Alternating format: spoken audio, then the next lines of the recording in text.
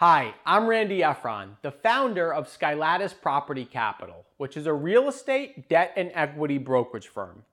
Today, I'm going to continue talking about the HUD 223F loan product.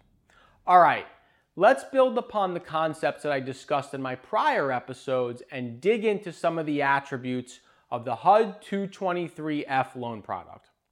First, the loans are non-recourse, which is pretty spectacular given how high the leverage is. As a reminder, the leverage can be as high as 90%.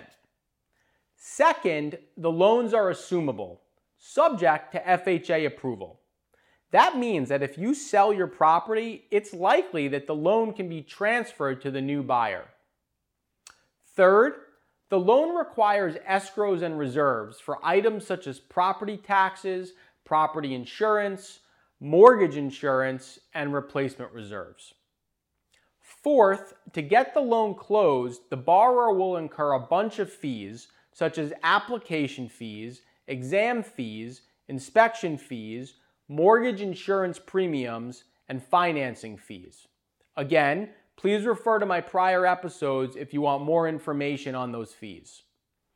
Fifth, HUD loans limit the amount of commercial space that can exist within a property to the lesser of 25% of the net rentable area or 20% of the effective gross income. Remember, HUD is focused on financing housing, hence the reason for the commercial space limitation. Sixth, since we're dealing with governmental agencies, these loans move very slow, and the process from start to finish usually takes between 6 and 12 months. For a more detailed explanation of the process, please see my prior episodes on HUD loans. The seventh thing that I want to point out is prepayment penalties. HUD prohibits the prepayment of loans during the first 5 years of the loan term unless the borrower agrees to maintain the property as rental housing for the remainder of that 5-year period.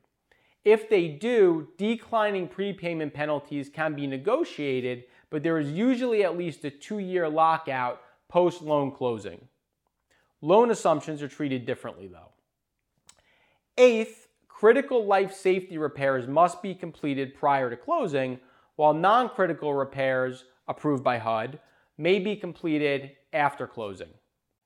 Ninth, lender fees and charges, including origination fees, financing fees, and lender legal fees, can be as high as 3.5% of the mortgage amount. Third-party costs such as appraisal, market study, property condition reports, and other organizational costs may be included as mortgageable soft costs in the mortgage calculations, but they are not included in the limitation on lender fees. So there you have it. Between this episode and my prior episodes, you should now have a good overview of the HUD 223F loan product for stabilized multifamily properties. If you have any questions or if you need help with financing, you can contact me at randy.efron@skylatis.com. Thanks, and I'll see you next time.